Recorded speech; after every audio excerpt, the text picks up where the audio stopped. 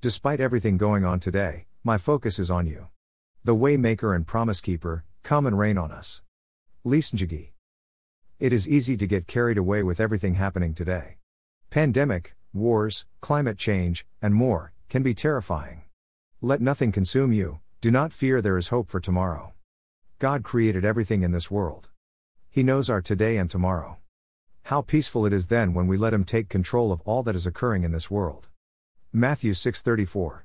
Therefore, do not worry about tomorrow, for tomorrow will worry about itself. Every day has enough trouble of its own. Do what you can today and leave the rest to God.